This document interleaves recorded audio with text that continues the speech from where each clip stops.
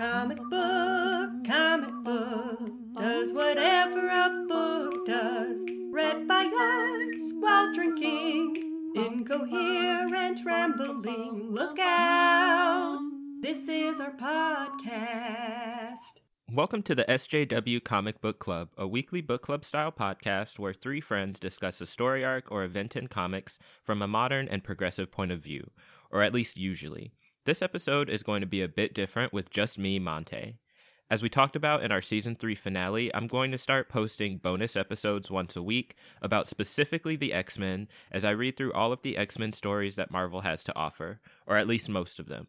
This is just a way for me to provide a little more content for you guys, and also a way for me to get the X-Men out of my system for our normal episodes. They're my favorite superhero team by far, and they were my introduction into the world of comic books and superheroes, so I'll never get tired of reading their stories or talking about them. And there are definitely a lot of stories to read, so I'll just go ahead and get started. For the first few episodes, I'm going to be reading stories from the 60s that have a major character debut or some kind of major introduction of some kind. And this is basically because I'm not a huge fan of the stories in the 60s, so I kind of just want to get through them as quickly as possible. For this episode, I'm going to start from the beginning. I read X-Men number 1, X-Men numbers 4 through 5, The Brotherhood of Evil Mutants, X-Men numbers 12 through 13, The Origin of Professor X, and Where Walks the Juggernaut, and then also X-Men numbers 14 through 16, which are Among Us Stalk the Sentinels and Prisoners of the Mysterious Master Mold. So I've got a lot to talk about, and hopefully you guys enjoy it.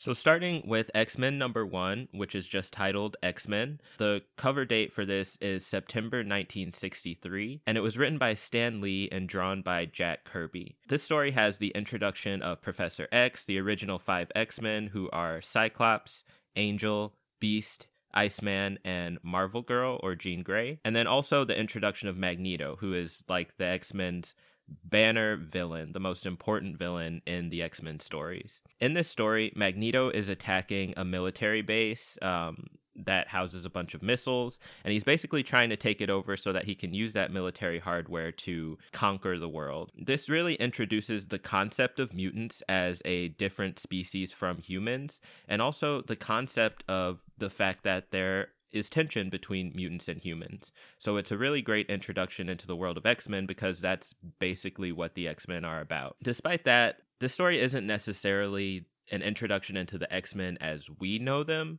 The X-Men in this story are a little more bland, a little more generic. They really resemble the other teams that were active at the time, or the other team that was active at the time, the Fantastic Four. And Stan Lee said that basically the reason that he wanted to create the X-Men and the concept of mutants is because he felt that people were going to get tired of having to read origin stories over and over and over again. You know, Spider-Man gets bit by a spider, the Hulk is created by gamma radiation, the Fantastic Four by cosmic radiation. He didn't want to keep having to write these origin stories, so he thought if he created the concept of mutants, which don't necessarily have origin stories, that would make things a bit easier for him to write these stories. So even though we think of the X-Men as allegory for racism or homophobia or whatever it is, that's not necessarily why they were created. They were really created as a sort of shortcut to writing so that Stan Lee could create a bunch of new superheroes without having to come up with their origin stories. As I said before, this story does introduce the idea that there's tension between humans and mutants.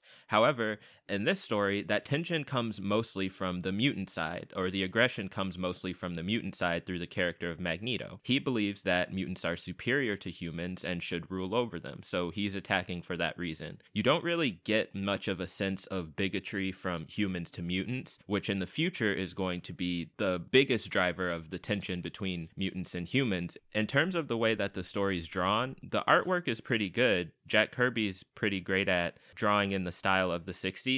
But the character design is a little bit flat, and like I said before, as with the characterization, it's a little bit generic. There's not really a whole lot that differentiates the different members of the X-Men between each other than, you know, Jean Grey is a girl, so she's the girl on the team. But the other X-Men, they're basically just a bunch of white guys. Like, Beast has big feet, and Angel has wings, and Iceman a lot of times enters into his, you know, snowy ice form. But other than that, there's not a lot of visual cues that set them apart. apart. They're all wearing the same outfits, the same color. So it's basically, again, very similar to the Fantastic Four. There's not a whole lot that sets them apart from the Fantastic Four as a team. But all that being said, it is a pretty great story, and it's obviously important to read because it's how the X-Men were introduced. So for that reason, it's a pretty fun thing to read, and I would definitely, suggest if you want to read the X-Men, you kind of have to read their debut because you have to see, how they came about, and it's only one issue, so it's pretty easy. So moving on to the next story, which is X-Men numbers 4 through 5. These issues were written in March of 1964 and May of 1964. So it's a bit of a jump forward, but not that much. These stories were also written by Stan Lee and drawn by Jack Kirby. And they have the introduction of the Brotherhood of Evil Mutants, specifically the characters Mastermind, Quicksilver, Scarlet Witch, and Toad. Of those characters, Quicksilver and Scarlet Witch are definitely the two that are the most important. They'll go on to be Avengers and have a really big impact on the Marvel Universe as a whole, especially the Scarlet Witch. But Mastermind and Toad are in there too, and they're important to X-Men stories at least. In this story, the Brotherhood takes over the Central American country of Santo Marco under the leadership of Magneto. After the X-Men foil their plans there, they attack the X-Men at the mansion while Jean Grey's parents are there for a visit. The introduction of the Brotherhood of Evil Mutants is, again, another story that introduces tension between mutants and humans because the Brotherhood, under the leadership of Magneto, wants to conquer humanity. They believe that mutants are superior. So again, you don't really see a whole lot of the bigotry coming from humans. It really seems to be coming mostly from mutants. There are some vague references to the danger that humans pose to mutant kind, but other than those vague references, there's not anything concrete that causes you to think that there's a lot of bigotry against mutants within society. And this is especially true because all of the characters at this point that we've been introduced to who are mutants, they basically look like humans. Beast has his big feet and Angel has his wings, and Toad is a little bit grotesque looking kind of, but for the most part they just look like normal people in weird clothes. The Brotherhood of Evil Mutants is visually a little bit more interesting than the X-Men are. Like, they all have different costumes. You can definitely tell the difference between them, but even then, they're still just a bunch of white people. They don't look any different than a normal human would. With the introduction of Jean Grey's parents, this is also the first time that we see the fact that the Xavier Institute, or the Xavier School for Gifted Youngsters, as it's called at the time in a very old-timey kind of way, is secret from the rest of the world. So Jean Grey's parents don't know necessarily that the school is a front for the X-Men. They don't know even that Professor Xavier is himself a mutant, and neither does the rest of the world. So this introduces the idea of the school as being secret and the rest of the world not knowing about it. And that kind of does suggest, if it's secret, there has to be a reason, and that does suggest that there's some anti-mutant bigotry. But I would say overall, the theme of this story as well is a group of mutants wanting to use their powers to take over the world. It's not necessarily about even necessarily protecting mutants from humans, as becomes central to Magneto's character in the future, and as becomes central to the X-Men in the future as well. So this story, again, it's drawn by Jack Kirby. It looks good, and it's written by Stan Lee, and it's a very competent story. It wraps up pretty quickly, and it gets its themes across, even though you can definitely still tell that the X-Men are a group of characters that are in development. There's a little bit of a generic feel to the way that they're written. So the next story that we have is X-Men numbers 12 through 13, The Origin of Professor X and Where Walks the Juggernaut. These stories came out in July of 1965 and September of 1965, or rather that's their cover date, not necessarily their release date, but that's the publication date. The stories were written by Stan Lee and drawn by Jack Kirby, Alex Toth, and Jay Gavin. And these stories show the introduction of the Juggernaut and the origin story of Professor X. A lot like Magneto, the Juggernaut becomes a really iconic X-Men villain, and then later on in the stories, he becomes a bit of an anti-hero. So he follows kind of the same path of Magneto, where he in the early stories, he always appears as an antagonist. He's always causing destruction and harm. And then in later stories, they sort of explore his character a little bit more and give him some redeeming story arcs and have him walk that line between hero and villain. It also gives the origin story of Professor Xavier, so we get to see how Professor Xavier grew up, his backstory of how his powers have impacted his life, as well as how the Juggernaut's powers have impacted his life.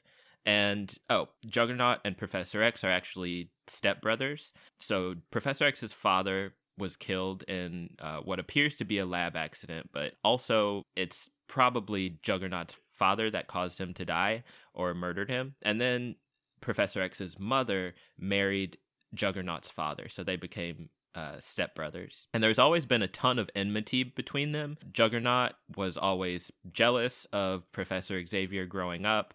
He always seemed to feel that Professor Xavier was better than him and that everyone else thought that they were better than him, that their parents, even Juggernaut's father, loved Professor X more than he did Juggernaut, or his name is Kane Marco, so loved Professor Xavier more than he loved Kane, and it caused a lot of enmity and resentment. So basically the only reason that Juggernaut is attacking the X-Mansion in this story is to get revenge on Charles Xavier. He doesn't have any political beliefs or anything like that. He literally just wants to hurt Xavier. And that's pretty much central to the Juggernaut's character for most of his early appearances. I think of the stories that I've read, this one is probably my favorite. It's not necessarily the most important, I guess, but it's definitely the most fun. At one point, they disable the Juggernaut sort of by Jean Grey levitating him up into the air, and then Cyclops blasting a hole into the floor so that he falls into the hole. And then he's trying to climb out of the hole, and Cyclops is blasting him. And it's a really fun story. It's really goofy, but then it does have stakes. You have the emotional tension between Juggernaut and Professor Xavier. You have the obviously mortal danger that they're put in because Juggernaut is a very powerful character, even if he's a little bit silly. He's drawn and written a little bit silly, but he's still very powerful and very dangerous. So I really like that. It's basically what I read comic books for, which is these goofy villains, but still you have the stakes in there. So it's something that's important to read. Juggernaut is eventually taken down with the help of the Fantastic Four's Human Torch. So this is also the first time that we see the X-Men really cooperating with another hero or another group of superheroes. In this case, it's just the Human Torch. And he comes and helps get the Juggernaut's helmet off, which allows Professor Xavier to sort of mentally subdue him with his powers. By the way, the Juggernaut's powers are that once he starts moving, he can't be stopped.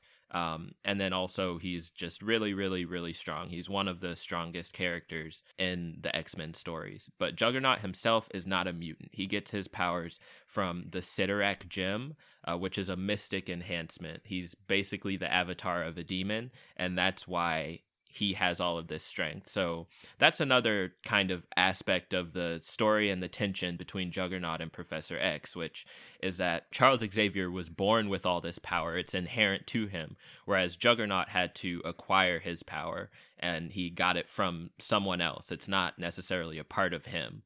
He's a conduit for someone else's power. So that's an interesting thing that is explored in later stories, not necessarily this one. But it's still, a really fun story. It's really cool to see Professor Xavier's background. And then it's also just hilarious to see Juggernaut climbing out of a hole while he's being blasted by Cyclops. So the last story that I read was X-Men numbers 14 through 16. Among Us Stalk the Sentinels and The Prisoners of the Mysterious Master Mold. These stories were published from November 1965 up to January 1966, and they were written by Stan Lee and drawn by Jack Kirby and Jay Gavin. And by the way, all of this takes place during the time that Stan Lee is the editor-in-chief of Marvel. So this is all during his run as editor-in-chief. This story has the introduction of the Sentinels when the Sentinels attack a televised debate between Professor Xavier and their creator, Bolivar Trask. The Sentinels basically want to enslave humankind because they believe that machines are superior to both mutants and humans. So this story is really iconic because the Sentinels are the quintessential villain of the X-Men. If Magneto is the representative of mutant hatred towards humans and mutant resentment of humans, the Sentinels are kind of the symbol of humanity's fear and hatred and oppression of mutants. And that's why this story is so important. As I talked about before, a lot of the early stories written before this one showed bigotry from mutants to humans and mutants attacking humans, but not necessarily the other way around. And in this story, we actually see the Sentinels as this symbol of hatred, violence, and oppression towards mutants. They're basically genocide robots that are created to destroy mutant kind by Bolivar Trask, who is a human bigot who wants to make sure that mutants don't replace humans and destroy them eventually. So the Sentinels kidnap Bolivar Trask because the Master Mold, which is the main Sentinel that he created that has the ability to create other Sentinels, he wants Bolivar to teach him how to create these Sentinels on his own so that Master Mold doesn't have to have the inputs from Bolivar Trask. He can just create an army of Sentinels and enslave the human race. Trask doesn't want to do this, obviously, because he's pro-human. He wanted to create the Sentinels to destroy mutants, not to destroy humans or enslave them. So in the end, the X-Men attack the Sentinels in their sort of headquarters, and Bolivar Trask ends up helping the X-Men destroy the Sentinels that he created. And I believe he dies in the process. He may come back in later stories. I feel like he does, but he may be gone for good as well. I'm not really sure. So we'll have to see in future stories whether or not he comes back. Again, this is a story that really highlights the bigotry of some humans towards mutants. And in the end, it ends up being the threat to humankind that causes Bolivar Trask to work with mutants. And that's something else that's kind of a recurring theme in the X-Men, is having to work with your enemies towards a goal because of the, bigotries and resentments that exist. A lot of times, X-Men villains, the line between them being villains and being heroes is a little bit blurry. And this story kind of introduces the first very, very early versions of that, because Bolivar Trask is still a massive asshole. And even though he sacrifices his life, he makes it pretty clear that he's not doing it because he likes mutants or wants them to survive. He still wants them to be destroyed, but he just doesn't want humanity to be enslaved in the process. So the 4 of these stories are really important to read, and they're really interesting. The 60s are a time when comics were really text-heavy, really dense, and kind of difficult to get through. That's one of the reasons that it's not necessarily my favorite era in comics. But that being said, the stories are written very neatly, very tightly. They introduce their themes, their characters well, and they wrap up pretty quickly. Eventually, not necessarily in these stories, but eventually Stan Lee starts to work out individual personalities and individual character traits for each of the X-Men, each of the original 5 X-Men. And he's really building them into this team that's going to become iconic. So for that reason alone, I love these stories. I think that they're great to read. And I think at the end of each of these little bonus episodes, I'm going to rank the stories that I've read and create a sort of master list of the X-Men stories to see which one is the best. The order for this one, I'm going to put X-Men number 1 at the top, because even though it wasn't necessarily my favorite story to read, it is probably the most important one that's on here. And it's also just really concise and really well written. It builds to a crescendo and resolves the problems that it brings up within just one issue, which I think is really good, especially for the 60s, which tend to meander a bit in their stories. Ranked at number 2 is going to be X-Men number 12 through 13, The Origin of Professor X and Where Walks the Juggernaut. And that's just because, again, these issues are so fun to read. They're probably the most goofy of the 4 that I read, but that's what makes them good and makes them so endearing, and what makes the character of Juggernaut so endearing too, because he's just he's such a fuck up, and he's so silly, but he's also really dangerous and pretty scary if you think about him as a villain. Number 3, I'm going to put Among Us Stalk the Sentinels / Prisoners of the Mysterious Master Mold, X-Men numbers 14 through 16. And that's because of the introduction of the Sentinels and also the way in which Stan Lee is starting to create independent and individual identities for each of the X-Men in this story. And then the last one, not because I think it's bad, but just because that's where I'm putting it on the list, is the Brotherhood of Evil Mutants, X-Men numbers 4 through 5. And that's probably just because of the stories that I read, this one is probably the most forgettable, even though it introduces really iconic characters. It's not one that, I'm necessarily going to revisit. Whereas I actually would reread The Origin of Professor X or Where Walks the Juggernaut for the interesting, fun things about it. Brotherhood of Evil Mutants, it's, still interesting. The Brotherhood is very interesting villain team, but it's not necessarily the most memorable of the stories that I read. So that's it for this episode. I'm going to be recording one of these little bonus episodes each week, and hopefully you guys enjoy them. Also, we're still going to be releasing our main episodes on Wednesday, so you'll have 2 episodes a week, these bonus episodes on Monday, and then also the main episodes on Wednesday. For this week, our episode on Wednesday is going to be about the Magneto War, so it is a story of X-Men, but we had a really interesting conversation. I hope you guys enjoy it. So thanks for listening, and goodbye.